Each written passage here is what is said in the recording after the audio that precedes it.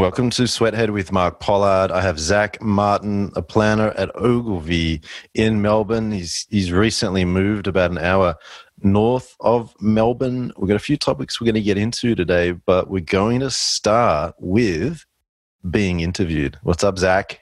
Hey, mate. I'm well. How are you? Good. So this is a do-over. I've done about 260 or so interviews for Sweathead now, and about 5 or 6 of them are usually because of the time zone situation where I'm interviewing someone in Australia, which means it's often going to be night time in New York. Probably 5 or 6 of them, I admit, that I've had a couple of glasses of wine. And the last interview that we did was a couple of months ago, and I wasn't happy with it. I felt obnoxious. I was pushing you around a little bit. Not that you didn't deserve it, but I was a bit more obnoxious because I was trying to get you to play with me, and I was like, why is Zach resisting me? I've known him for ages, generally, at least from the internet. And so here we are today, and we were thinking about what topic to talk about, and let's start with being interviewed. You listen to some podcasts. Some of them are strategy podcasts. You've been on the internet publishing for ages. What's your vibe with getting interviewed? Do you like it? Don't like it? Love it? Fear it?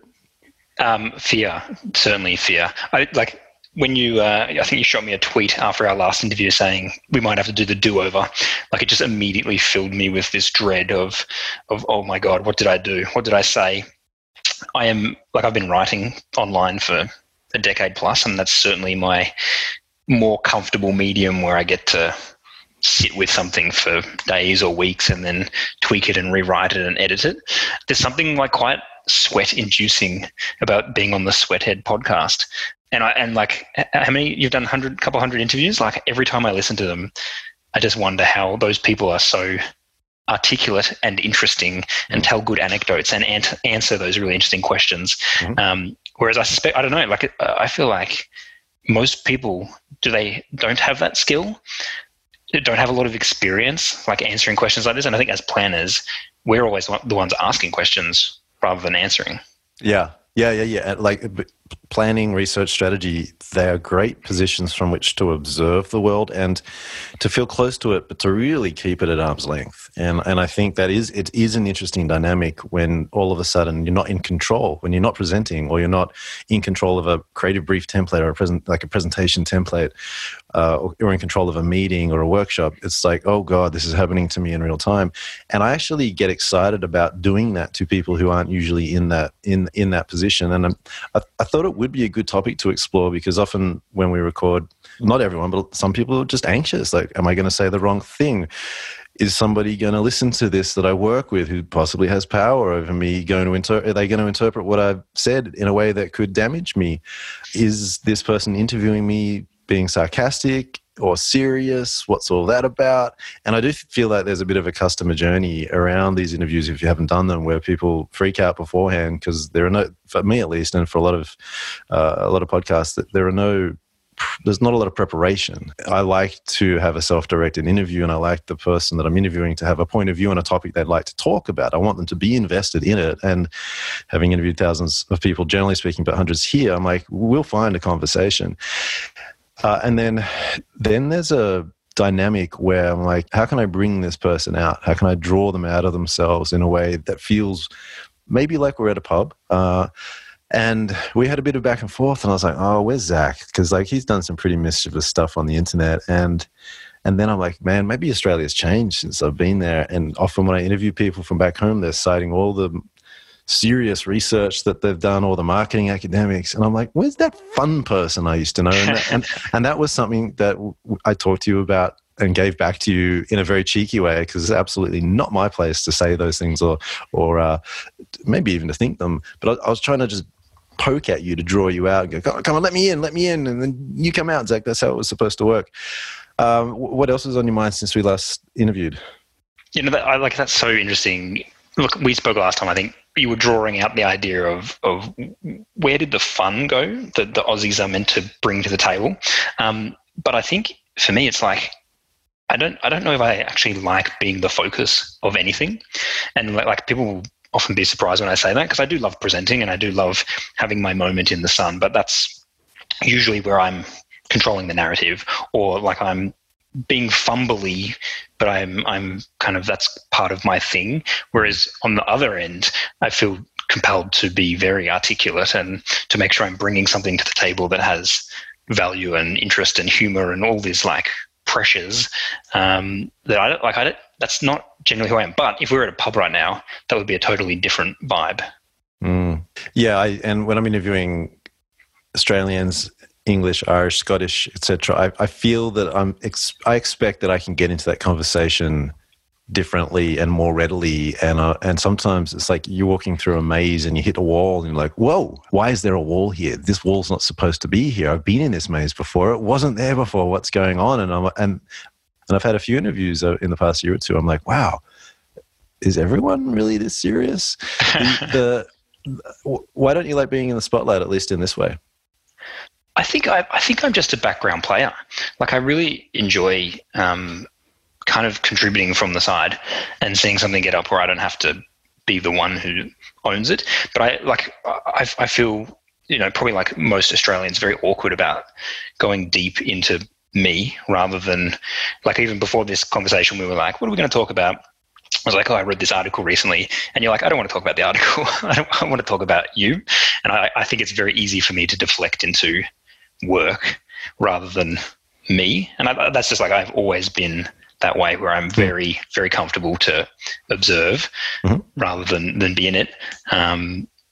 I don't know, that you can probably, what do you reckon drives that behavior? Is it a little bit also of, you probably know me from Zach Martin 10 years ago on the internet, who did do some pretty silly things. And now 10 years later, like, we're all a little bit more grown up.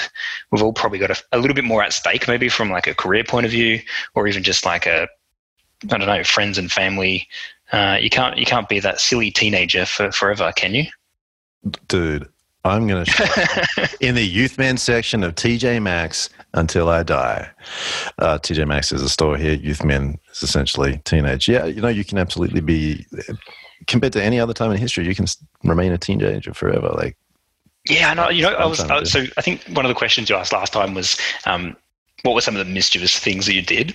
And I didn't answer it then, but I remembered afterwards, I wrote a complaint to the Australian Ad Board, who do all the, like, it's like the voluntary board that looks at all the advertising to decide what's acceptable, what's not. And it was just a complete piss take. Like, I tried to write the most ridiculous complaint ever about a beer ad that was running at the time. And it got picked up by like the trade press, and then it was revealed that it was me, and it was kind of this like fun story. Cut to 10 years later, and like, I'm working for that client, and I'm just like sitting there hoping that they don't Google my name and their brand and see that I wrote that complaint 10 years later. So there are more consequences now. I don't think that actually would have any severe consequences other than a bit of a laugh. But I am much more aware now that, like, the shit you do as a young kid can sit around on the internet for a while. And I certainly, if you Google my name onto the second page, there's like some real fun, weird stories that I'm pretty happy are on the second page and not on the first one. Yeah, I mean, I honestly do see this dynamic. There's nothing to do with your personal psychology, but I see the dynamic of wanting to talk about an article or talking about something other than you, because you could use the article to get into you. I see it as a way to stay safe. Australian culture is very much about one-downmanship and one-upmanship, but it's a difficult culture in a lot of ways because we don't like hierarchy. We, generally speaking, and these are some stereotypes here, but I think something in the DNA of Australia is that we don't like hierarchy, and we don't like people who take themselves seriously. We don't necessarily like posh people, and that's a bit of an Australian England thing. It's just what you grow up with. It's weird. My dad's from England. He's not posh, but you kind of... my dad doesn't express any of these things. I'm bouncing around, Zach, but what I'm going to say is something hit me in therapy last year. I did about 8 sessions. I know I've told this one before. And the therapist, I don't know what session we're in, four or five deep, and she said, every time I ask you about your feelings, you tell me about someone else's feelings. And I'm sure she said that to hundreds of people. But I see it as an echo of the planner's behavior, of a planner's behavior, where someone wants to talk to you about you, and one of us cites a book, for example, because we're like, here's a way for me to press escape on the deep and intimate part of this conversation. And hey, I got some facts. So it's partly to do with keeping yourself safe. And then obviously a lot of us build careers and status around that behavior.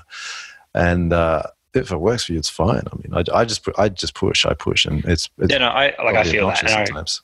Even right now, I feel compelled to end every sentence with a question that goes back to you, which is probably like not what you're after. And I think that deflection is like two things that probably most Aussies, particularly blokes, would struggle with, is like we are a very self-deprecating country. And that probably maybe is part of that spotlight question. But even like it took me a long time to work out that, you know, your mates, it doesn't need to be a conversation where you pay out on each other constantly. Mm-hmm. And I think that's part of that same narrative of like deflecting the conversation. You can kind of create a story that is not about you by pushing it onto your mate. And it took me a long time to realize like you can actually have pretty real grown-up conversations with your friends. It just doesn't always have to be paying out on them or hanging shit on them. Yeah. I find that a little exhausting. I've been in it. I've done it. I've committed those atrocities before, and I guess I did it a little bit to you, but with slightly more American sensibilities, I'll have you know, Zach, because I've grown, I've matured. But I think also growing up, we pay a price for being overly expressive in Australia, and often we, in some weird way, we are envious of and admire the way that American kids can speak. And you'll often see a young American child on the news getting interviewed, and they'll be really eloquent and like, oh yeah, I went down, and just free in the way they communicate. That's not all Americans, but the ones who make it to the news, like, oh yeah, I had this amazing thing happen. I was at the shopping mall, and then this, and then this, and then this. Now, if you did the same interview with an Aussie at the same age, it would sound a bit like this. Oh yeah, I went to the shops. Yeah, like we don't overexpress in case we get caught out, because there's a put down a few seconds away from anything you say. Is this true? Am I speaking truth? Oh man, you're hitting me right in the feels right now. Like, I don't think it's just sort of young teenagers. I think it carries right through 20s and 30s plus.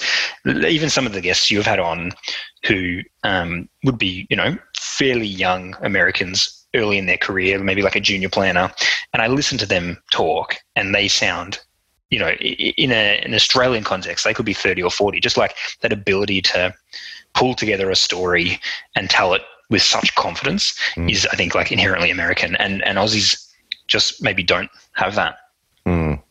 I've read some theories around it that I've talked about before that maybe I won't get into, because we should be talking about you, Zach. I don't want to talk about theories, but one of the things is that in America, you have to be an individual if you want to succeed. That's part of the myth here. And to be an individual, you have to know what your story is, and you get drilled on having a story. And a lot of the school activities are group activities.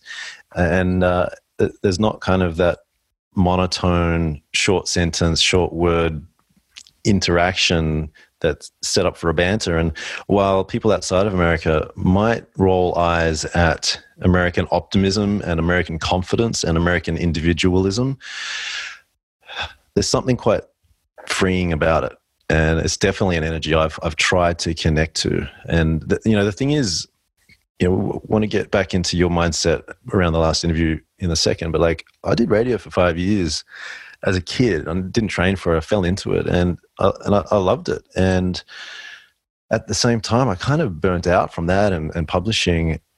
And I wanted to do audio. Like, podcast didn't interest me 10 years ago. I was like, oh man, I've done that. Like, who needs podcasts? They're crap. And then I got interviewed a couple of times, and I was like, hang on. There was an interview I did with a guy called Kahi. He was like a pretty senior, at a very young age, a very senior finance guy. And he's been documenting his journey not being a big finance guy, and trying to set up, different revenue streams and trying to live a freer life. And I did this interview with him down in Brooklyn. And listening back to it, I was like, oh, that's me. In the same way that when I'm interviewing you, even though I'm talking way too much right now, I'm like, hang on, where's Zach? Because I've had that powerful experience. I got a little bit, often through life, I've gotten a bit lost. And every now and then I'll hear back a podcast or I've been interviewed, and I'm like, oh my God, I think I was slightly coherent. That's good. And the thing that I said in this interview like a month ago, I still feel that, and now I've got to do something about it. Okay, cool. So it's helped me stay tethered to myself so I feel the power in it, you know. But again, being in America, there is more pressure on me to act like an individual. In Australia, I don't know if it'd get stamped out, but there'd sure be a lot more public sarcasm and cynicism about it. Not necessarily about what I'm doing, but there could be more sarcasm and cynicism about it. Like, oh, you think you're good, do you?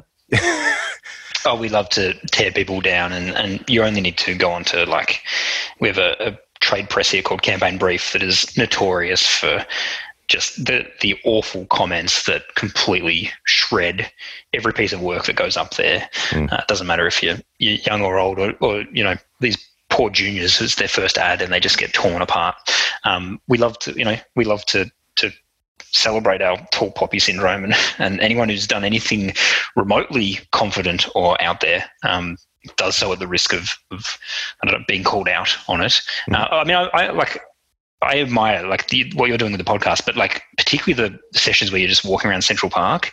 Like I do not know if I could physically bring myself to talk into a microphone for an hour without a script, or without at least a guide to get me through that. That's been weird.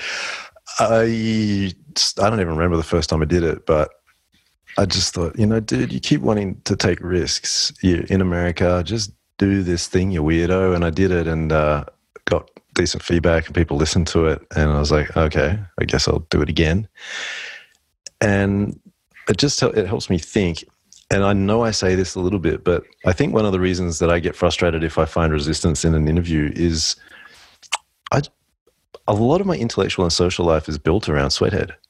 And I can have conversations with people like you on the mic or off the mic that I don't get access to very much elsewhere. And so I look forward to them, I cherish them, and if I know someone and I feel that there's a bit of resistance, and I've re-recorded a handful of podcasts, and I'll be re-recording a few more from a recent round as well.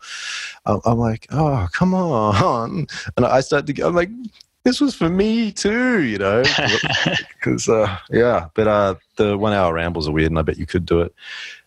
Who are some of the people that you've heard interviewed that you found surprisingly, in a good way, eloquent?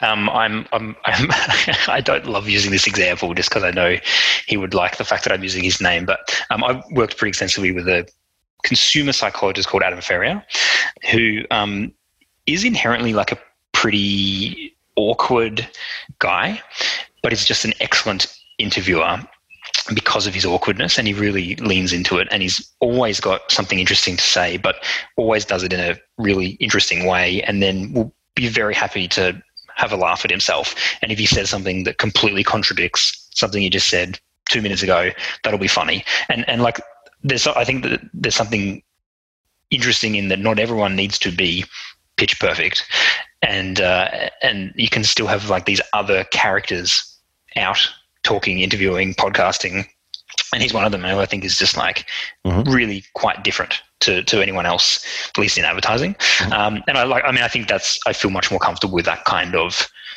approach where it doesn't have to be perfect. But you know, he's still he's miles ahead of where I would ever hope to be, and he's one of those people I go, oh geez, wouldn't it be amazing if you could even be close to that kind of casual style, but yet still super interesting, super fascinating, super cool stories. Every time I listen to him, I'm in awe. I wish I could get close to that. Can I extract a couple of principles from I think him as an example? Because a lot of people who are good at talking, they're often prolific writers. And the thing about being a prolific writer, and you've written a lot in your time as well, is that you end up having this body of work that you can retrieve on demand, like a stand-up comedian. You know, you see a stand-up comedian on a late-night talk show. Usually the interaction is one where the host, the interviewer, sets up the comedian to deliver jokes that they've agreed to deliver. And a lot of people who've done a lot of interviews, they've done a lot of writing, they have these go-to bits and sound bites, and you'll often hear them repeated if you follow a particular person for a while. And then in having these sound bites, they also form these chains of logic so that in their minds, not everyone, I'll separate people who are just doing interviews from a PR point of view. They've got a script, they've got key messages to land. But people who are interviewing and discussing things in public from essentially as an intellectual pursuit, they'll have a chain of logic and they might run through it. And then the question was asked in a way that's just different enough that they're like, oh, here's a new chain for this chain of logic. And I think that keeps people going. So first principles from that to me would be that having a body of work, often formed through writing, it could be through talking, gives people more stuff to retrieve. That you use the word character as well. The second is, I think, people who are very confident, they're connecting with a particular character. And you might see people get interviewed in different ways where they're accessing a variety of characters depending on the situation. Maybe there's the formal character, the excessively self-deprecating character, the character fumbling around, appears neurotic, and then amazing brilliance pops out. And I think it's useful to think about, like, which character am I going to channel here? The third one is, like, he's done a lot of interviews and he's been on stage a lot. So he's practiced this kind of stuff. And like a stand-up comedian, he's probably paying attention to eyes or sounds to be like, oh, I should use that bit again.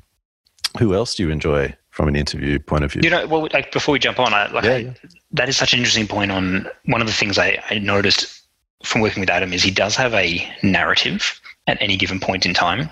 And it will come through, maybe like first it starts as a couple of client presentations, then it will sort of expand out through a couple of maybe interviews or articles that he writes. And then what I kind of noticed over a long period of time was it all ends up being a book.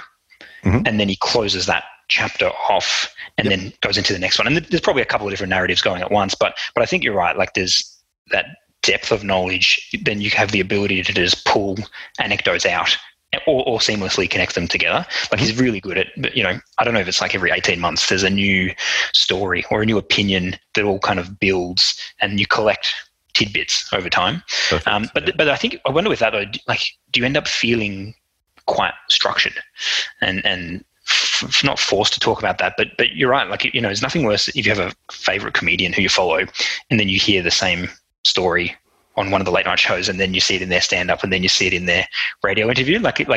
There's almost a pressure to keep fresh. So I guess it's like, how do you dig in deep to keep finding the new so that you're not repeating yourself? Well, you're still live, right? So you're going to have that chain of logic, and then depending on what the other person says, you can mess with the chain a little bit. The way that your point of view on how Adam works is very similar to George Carlin. And I think he was one of the earlier stand-up comedians who started to do like one, I'll call it a body of work, like one body of work per year. I think it ended often with like a special. He would start in small comedy clubs, work on the material, make his way into the big arenas towards the end, film it on TV, throw it out and start again. And it's when you hear stories like that of people who are deeply connected to their work, you're like, whoa, that's incredible. What sort of confidence and commitment to what you're doing as a way of life. But it's also, it's not uncommon. And that kind of comes, I think the mentality there is a mentality of practice. Like, talking and writing, they're part of Adam's or my practice, your practice. I want to get good at them. I'm going to form points of view. I'm going to graph things onto them. I'll flip them around here and there, see what sticks, and away we go. And the other thing through all of that is you start to get a stronger take for your style and putting things together very quickly in a way that sets you up to actually form a new story. So if we were talking about, for example, I was writing language down that you used before. You talked about being a background player, contributing from the side. That's really interesting language for me. I don't know if you use it all the time, but that starts to become, there's a thesis for you that you could evolve from that. And I could have stopped this interview trajectory right there and gone, hey, let's talk about being a background player and contributing from the side. Obviously, that sounds like lyrics from a West Coast rap song as well. I immediately heard music to it. But, there's language, it's just paying attention to the words you use. And in every interview or interaction, making sure that you leave with a phrase or two and writing them down. And I don't know, it sort of has this little trickle effect, but not everyone's into it. You don't have to be into it, but it's definitely a way of working that a lot of people get into. Yeah, and I think like I'm becoming a little bit more aware of that.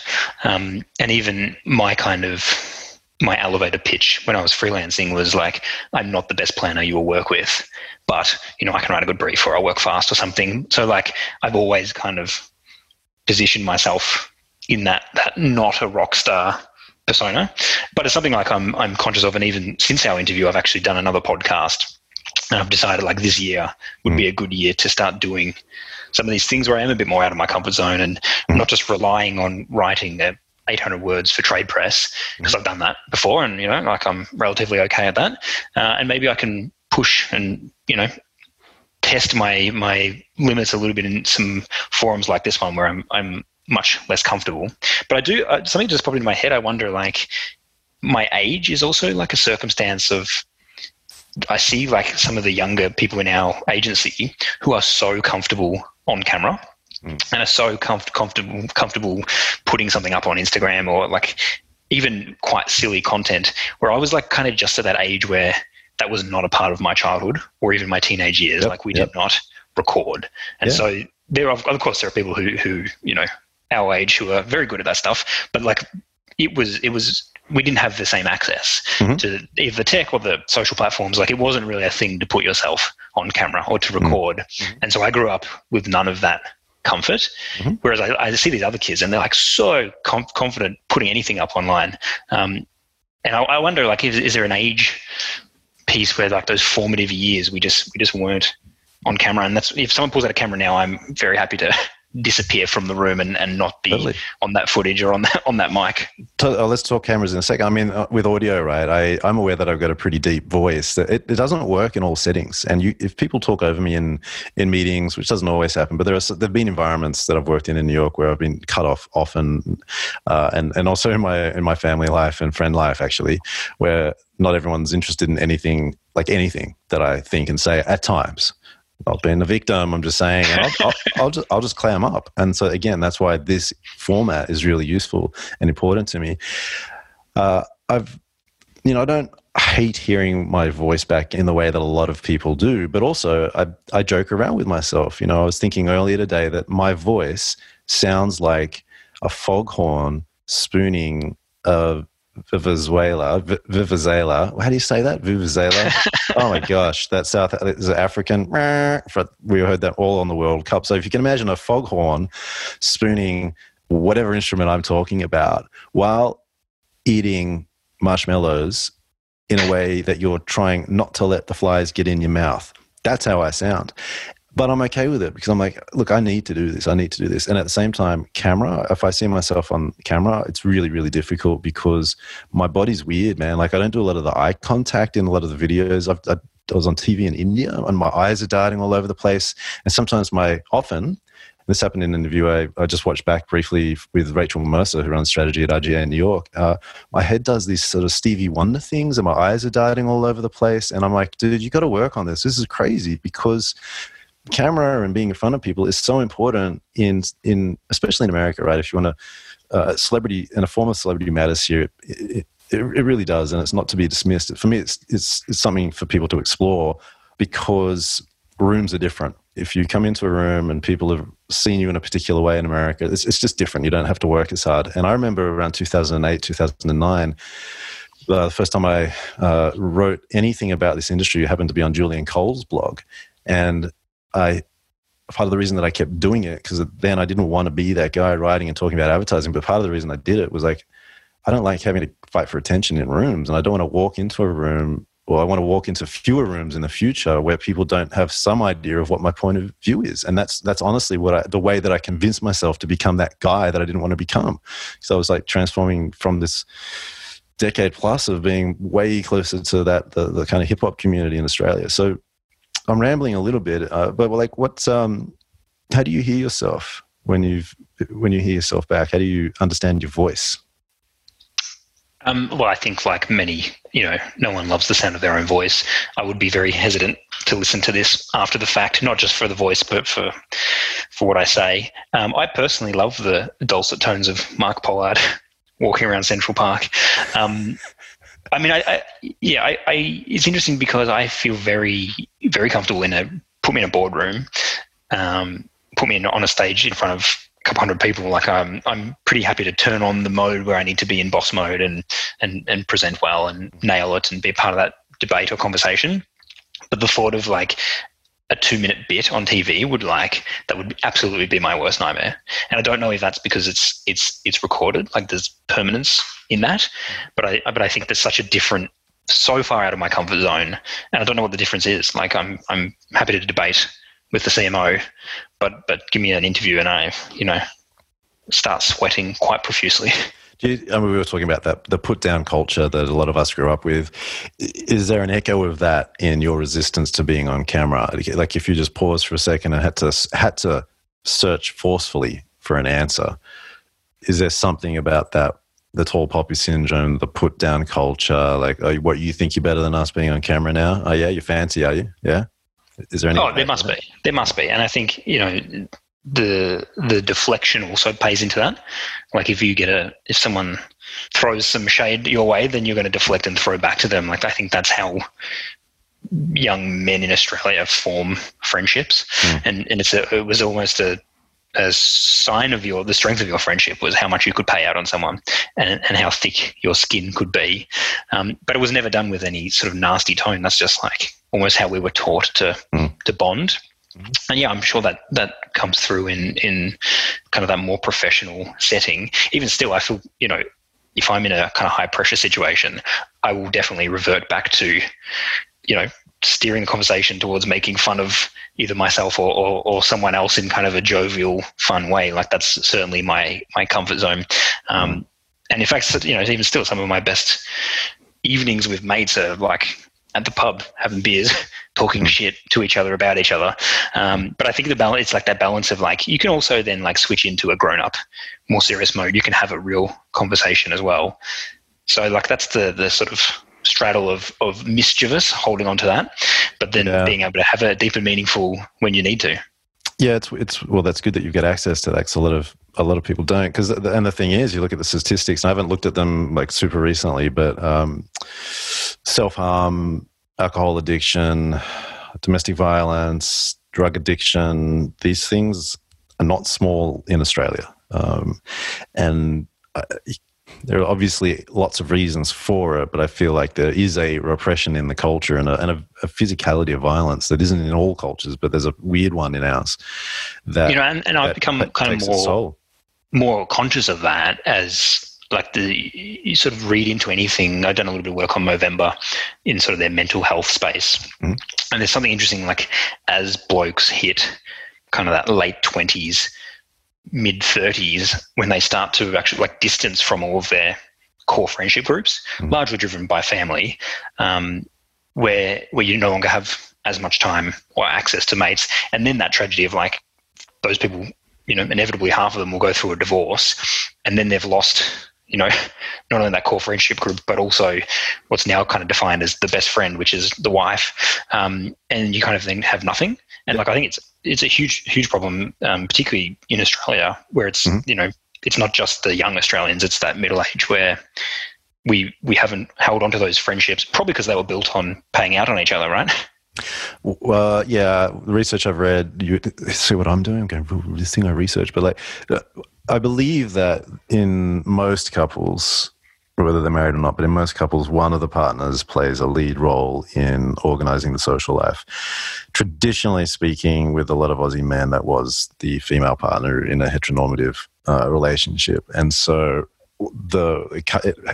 these dynamics manifest in such strange ways, but they can absolutely manifest in loneliness post-divorce. And then often men who are widowed tend to die younger than women who are widowed because they're not always good at re-establishing their social circle. And loneliness hurts. I was going to use the K word, but I don't want to trigger, but loneliness can destroy people, and it can absolutely lead to addiction from the research that I'm familiar with. But let's, and I love talking about these things, but I also want to kind of talk a bit more about interviewing and getting interviewed. You've obviously listened to a lot of these interviews. You mentioned it earlier. What kinds of questions were you expecting? What kind of questions from you? I guess I would be most comfortable when you take like control of this and then steer it, which you're doing, which is great. I feel good. But I it is very strange for me to be unrehearsed. and that's the nature of live, and obviously like the nature of the casual conversation. But I am like, I would never walk into a meeting without knowing, not necessarily a script or anything like that, but like if I'm presenting or if I'm there, then I've probably already got an opinion about something, and I've probably already, I know the content well enough that I can draw on it and pull out what I need to pull out, an anecdote or a story or a stat or something. Like this is pretty foreign for me to be like completely white space, and we could go in any direction, and that's unusual. But I think that's good, right? That's probably what makes more interesting conversations come out. Yeah, I use quote Marshall McLuhan every now and then, right? And the irony of this quote, not irony, but the funny thing about this quote is that I watched an interview relatively recently, the past few years, with a very, very well-known Canadian intellectual. His name is Marshall McLuhan. He did an interview in Australia, and I think it's in 1977, and there was like a kind of a fake question from the audience, and it was Darren Hinch, who was like in the audience back then, a young guy. Darren Hinch ended up being on television for a long time in Australia, but he was asking this question as a fake member of the audience, I think. However, Marshall McLuhan explained this thought that he borrowed from a musician. It was that artists set traps.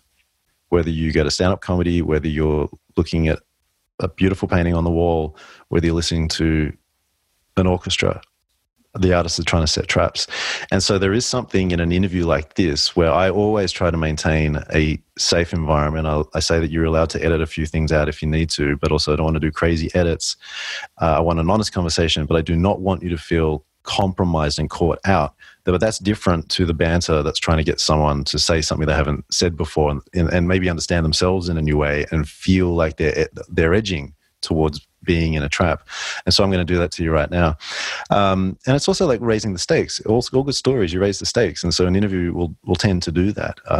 I've not studied all these things, but I've literally done thousands of them. And every interview, my brain is going, dude, you talk too much, you're mumbling, no one can understand your accent, your questions suck, you're asking the same question again. Oh, you're going to talk about yourself, right? You're going to ask someone a question, they're going to say something, and you're going to draw it back to yourself, aren't you? And so in my head, these things are popping off pretty much every single second, and yet I love doing it and I keep turning up for it. So I'm going to lay a trap for you, or hopefully for the audience. And I want to go back to the idea of being a background player, okay? And right now we're going to come up with 5 ways that if a planner's really a background player, so we're just going to go extreme, it's a comedic technique, you know it, we all know it. I'll start with one just to buy you some time. So Zach Martin is such a background player that when he pitches from outside the meeting room. 2, Zach Martin is such a background player that, give me one, Zach. He asked for his name not to be on the credits of the ad when it goes up on Campaign Brief. Do you? No, can you imagine? That's just so I don't get any of the hate on the comments. Okay, I like it. We got 2. Okay, 3, Zach Martin is such a background player that... what if we turns his video off on Zoom when he's presenting? Yeah. Let me get that one. I got one for you. Zach Martin is such a background player that he runs workshops from other places of work that he doesn't even work at. Let's do one more. Are you feeling okay? Are we laying a trap for you and maybe for the audience? What's going to happen? What's going to happen? That's the vibe of an interview. What's going to happen? Zach Martin is such a background player that finally he... I'm blanking, and this is the trap that I've now fallen into. What have you got? Throw one at me. I don't do it. It's totally fine, but like you're in this is a safe environment. What have we got? You would like me to repeat 1, 2, 3, 4, buy you some time? I'm going to go, Zach Martin is such a background player that he doesn't even work at Ogilvy in Melbourne anymore because he moved to a farm recently and he does all his planning from a farm and refuses to leave it forever. I don't know. It doesn't even make sense. I'm just saying words right now. But you see, there's a vibe in that part of the interview that I know this is meta and it's still blogging about blogging and tweeting about Twitter and maybe doing interviews about interviews and presentations about how to do presentations. These things are probably some of the most popular content themes that are still around, these meta ones, right? But just then it's weird to be in it and then to have someone point something out. But like all we did just there, and you know this, is we allowed banter in a safe place, and we're essentially trying to one-up each other potentially, or to say something that's slightly scandalous but still safe. And it triggers emotion in us, because otherwise it literally is me just droning on. And it's nice to have those sorts of set pieces where the interviewee has a few things to go to, a few sound bites to go to. And then there's potentially an implicit or an explicit understanding that the interviewer and interviewee in this type of interview are going to push each other and see what pops out as a bit of fun, a bit of safe fun. I love that. I do wonder, though, by us having a podcast about podcasts or an interview about interviews, is that even a big deflection? Like, to go meta is to not focus on something more substantial in front of you. When's the last time you cried? God, we're just going to switch gears. I can tear up in a movie pretty comfortably. Which movie? Have you watched P.S. I Love You? I have not. Oh, didn't want to watch it. I went to the cinema. I went to the theater to actually watch it years ago. And from memory, that's the movie where, is it an American guy and an Irish girl or something like that? They're in I can't remember. But anyway, one of them passes away and then sends a letter to the person after they've passed away, and it gives them instructions. And I was like, I didn't even want to be here, and now I'm crying. But also that's a deflection, because we don't have to talk about this topic, but you challenged me and I rose to it, Zach.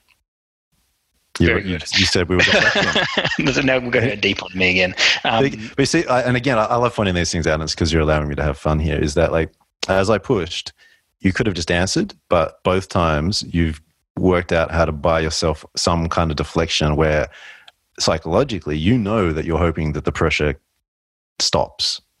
And that often happens in interviews where someone might say, oh, that's a really good question, or they might joke about the question to push it away. And, we agreed to talk about interviewing, which I don't think I've done that before. And so I'm just pointing things out as we go. We're in safe hands. So I'm going to deflect again, but in terms of, you have obviously interviewed hundreds of people. What is as anyone in future who would be interviewed on a podcast like this, what is the best piece of advice you can give, or who is the best person you have interviewed that we can kind of learn from to, like, overcome some of these problems where I'm like, the pressure's building. I need to find a way to ease this out by deflecting. What's the advice to kind of run with it and to be really good at it? Be in it, and it's probably these are ideas that I access through the times that I've done things like yoga and meditation, which I don't always do for very long, but like just be in it. You're there, right? Sometimes when I interview people who are powerful, it's what I've appreciated about the people who've been on. I don't usually say sweathead and talk about podcasts and unpacking this, and I don't try to do that, but here we are. Often powerful people are used to being asked questions, and they don't ask questions back. And so it's quite funny when I'm talking, because I'll dump in stories, and sometimes they'll me as I'm talking, because they're like, yeah, shut up, give me the next question. And I find that off-putting. Other people are very, very talkative, and if it's fun and if it's interesting, it's great. But if it doesn't land anywhere, like most of my stream of consciousness stuff is like, okay, I'm going to push in now, I'm going to push in. But the thing that I would hope for anyone listening to this, and we have not followed a script and we're bouncing around as well, the thing that I would really say is I've interviewed, say, 250, 260 people in this industry now. One of my very first interviews ever was with Flavor Flav as a 19-year-old in his King's Cross hotel for 3 hours with this massive bouncer called Casper watching. I don't know why that came up, but I was thinking back to one of my first face-to-face interviews, and it was weird. Because I took a photo of him as he was rolling a blunt, and Casper lunged for this cheap-ass camera. I never had any good equipment. This dude was huge. He was like 300 pounds. And Flavor Flav's like, no, it's cool. And that photo ended up being in Vice magazine in Canada, actually. But the thing is that out of 250 interviews, we always find a conversation. The ones that are most difficult are usually if PR is involved. And so I'm not really dealing with that right now, because I've found that if someone's operating from a place of power and they've got a PR team involved, if I have not approached them, that the interviews are more likely to shift. They tend to care less about my time. The PR people are often fussy. They want all the questions up front. Then they want to hear the interview before it goes live, and then there's fussiness there. And I'm like, that's not what I'm about. Like, I don't have advertising on this. This is right now, at least, and maybe I won't ever, but I'm existing. This is not like, it might be a promotional vehicle, but it is for people that I, care about. I'm not buying into the way that things have to be. So the moral of what I'm trying to say there is to trust yourself that the conversation's going to happen. Most people I'm talking to, everyone actually, is super intelligent and very involved with what they do. And then when I know that, and I believe it to be true, those two things to be true, when I sense resistance, I'm like, where's this coming from? Because you're safe. I'll say some dumb stuff, and then I'll try to set like an extreme edge that you can move towards, but you always find a conversation. That's kind of the moral to anyone who's thinking about doing more of these things and who's nervous about it. And we trust that Mark will edit in a way that makes us both look smart. No. Well, first of all, I don't edit anymore. I got an awesome guy, Logan, who helps with that. And then we shave 5 to 10% off. And it's probably ums and ahs. And often it is just my silly questions or if I get stuck or something. But we don't shave much off. So trust that the conversation is going to happen, and you got to find out what you actually want to talk about. Now, I'm totally aware that I've spoken for 80% of this interview about you being interviewed and about interviews in general. And of course, that's where I'm most comfortable. And in the background, the 20%. No, and you see, the thing is, you've pushed back a little and deflected a little, and then I'm like, okay, I'll talk then. That's fine, because I'm here for me too, Zach. I'm trying to satisfy my social and intellectual needs as well. What were your thoughts in the lead up to redoing this? Were they the same? I think you were. I mean, you were very generous when you first hit me up after the first interview, and you said, "Oh, look, it was Mark's fault." Whereas I went straight into like, "No, I'm sure it was my awkwardness." I mean, I feel better, and I think what actually helped was I did that other podcast in between. Mm-hmm. And I think that actually went quite well. It hasn't been released yet into the world, so I'm not sure, if I'll listen to that. But that I felt kind of a lot more knowledgeable. But also that was there was a podcast about advertising. That was not a podcast about Zach. And so I think I was in a more comfortable place, and therefore kind of probably controlled that one in a way where I came out looking okay. So I think that sort of helped me get to this. And I am thinking, yeah. Oh, did you have a heads up of what the topic was going to be beforehand? Were you able to prepare for it, or was it off the cuff? No, it was pretty loose, but it was, it's a business podcast, and I knew they were coming to me for kind of like, how big brands think about advertising, and that stuff I can wheel out pretty easily and refer to all that great research and things that I will fall back on. So I think that's like my bread and butter. So this is a push beyond that, and I guess that's the next thing I need to, that's like, how do you shift from being the expert to being much more personable and being comfortable in the front seat as opposed to the back seat? Right. It's funny when I teach qualitative research, like one-on-one specifically interviews, not just qualitative research in general, but interviewing people. I'll play them clippings of journalists interviewing people. And one of them is actually, that kid in Australia, there was like, what's his name? Corey. And he had these 6 sunglasses and he refused Corey to take Worthington. Yeah. And like there was a party in his street and the street got trashed, and then they put him on national news, and the interviewer was like, well, why don't you apologize to everyone, Corey? And he goes, nah. And she's like, why don't you take your sunglasses off? And he goes, because they're sick. And the thing is, like, if you watch a few of these interviews, think about the goal of the interviewer. The goal of that interviewer was to dominate this guy and get him to apologize to Australia and to all the people in that area for trashing the place. So think about the goal of the interviewer.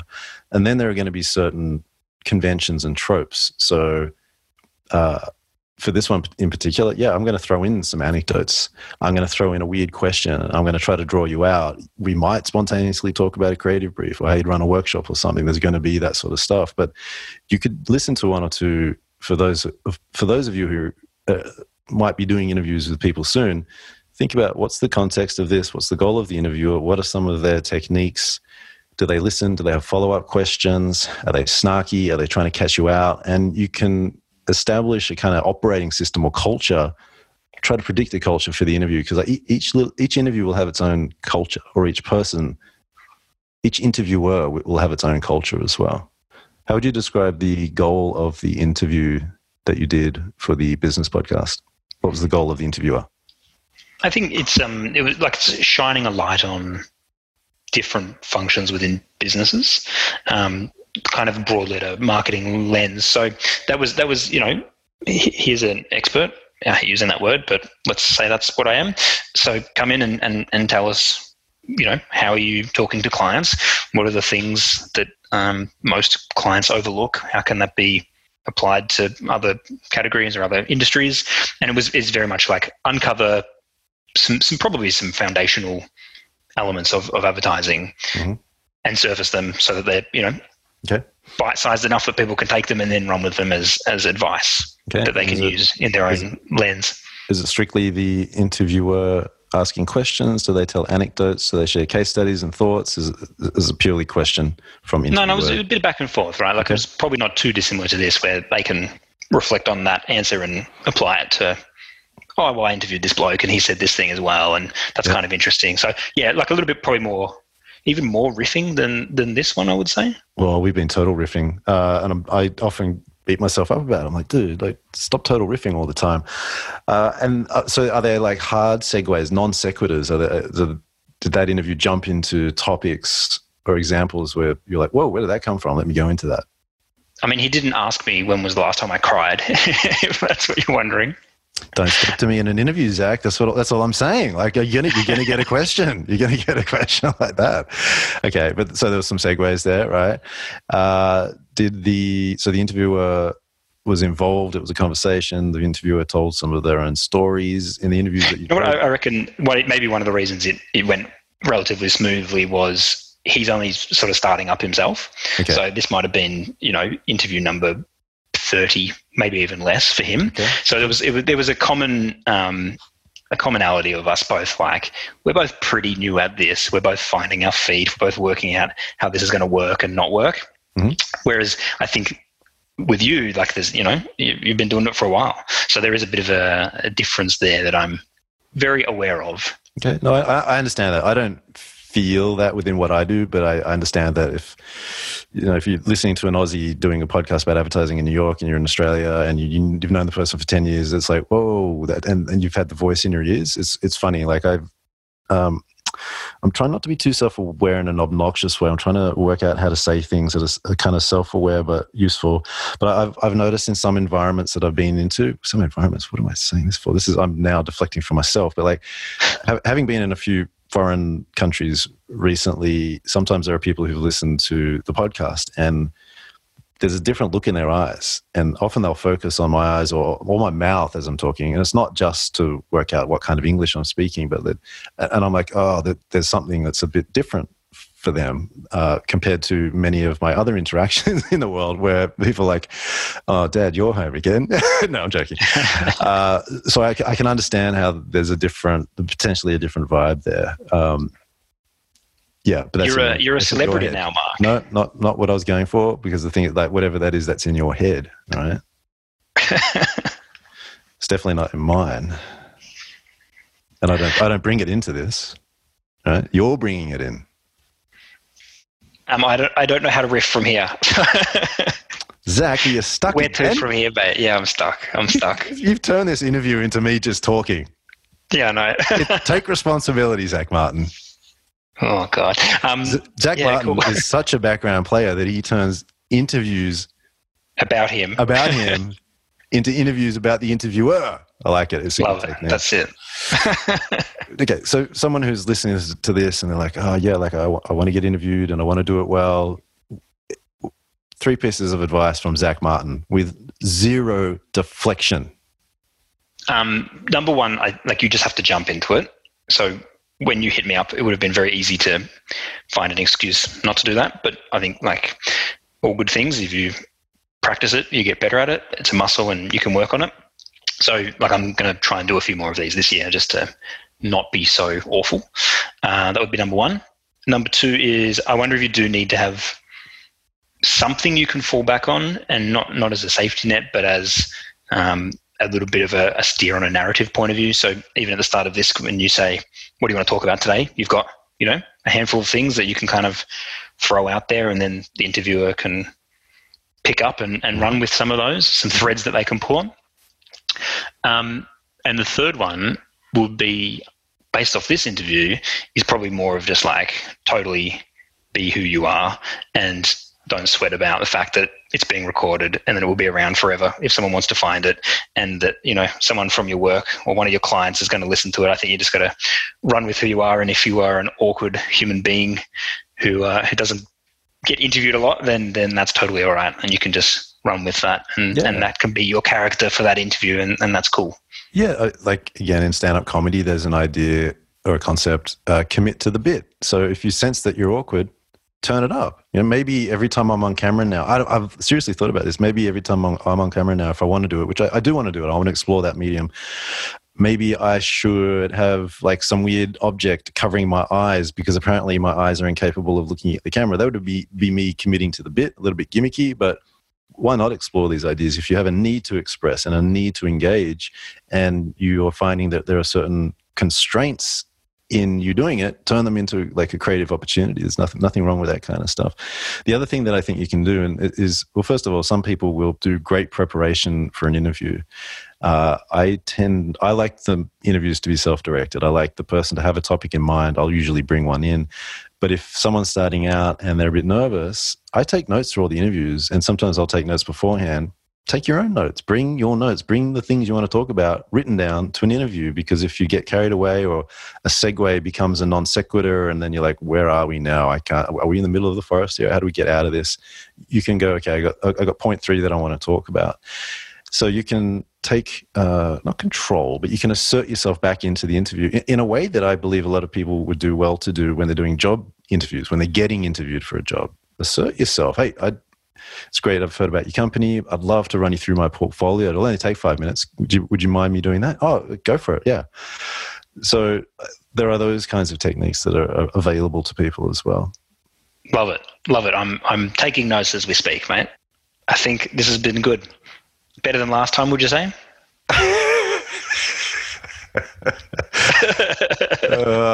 See, now I feel like I've been mean to you. And then I have to say, well, did I have fun? Did Zach have fun? Was I mean to him and he had fun and I had fun? In which case, that's okay. Otherwise, it's just a bit of fun banter, and I can't see your eyes, so I don't know. No, I think the thing is, like, you talk about your eyes, but I guess the other sort of thing to keep in mind is no one else cares about your eyes except Mark, right?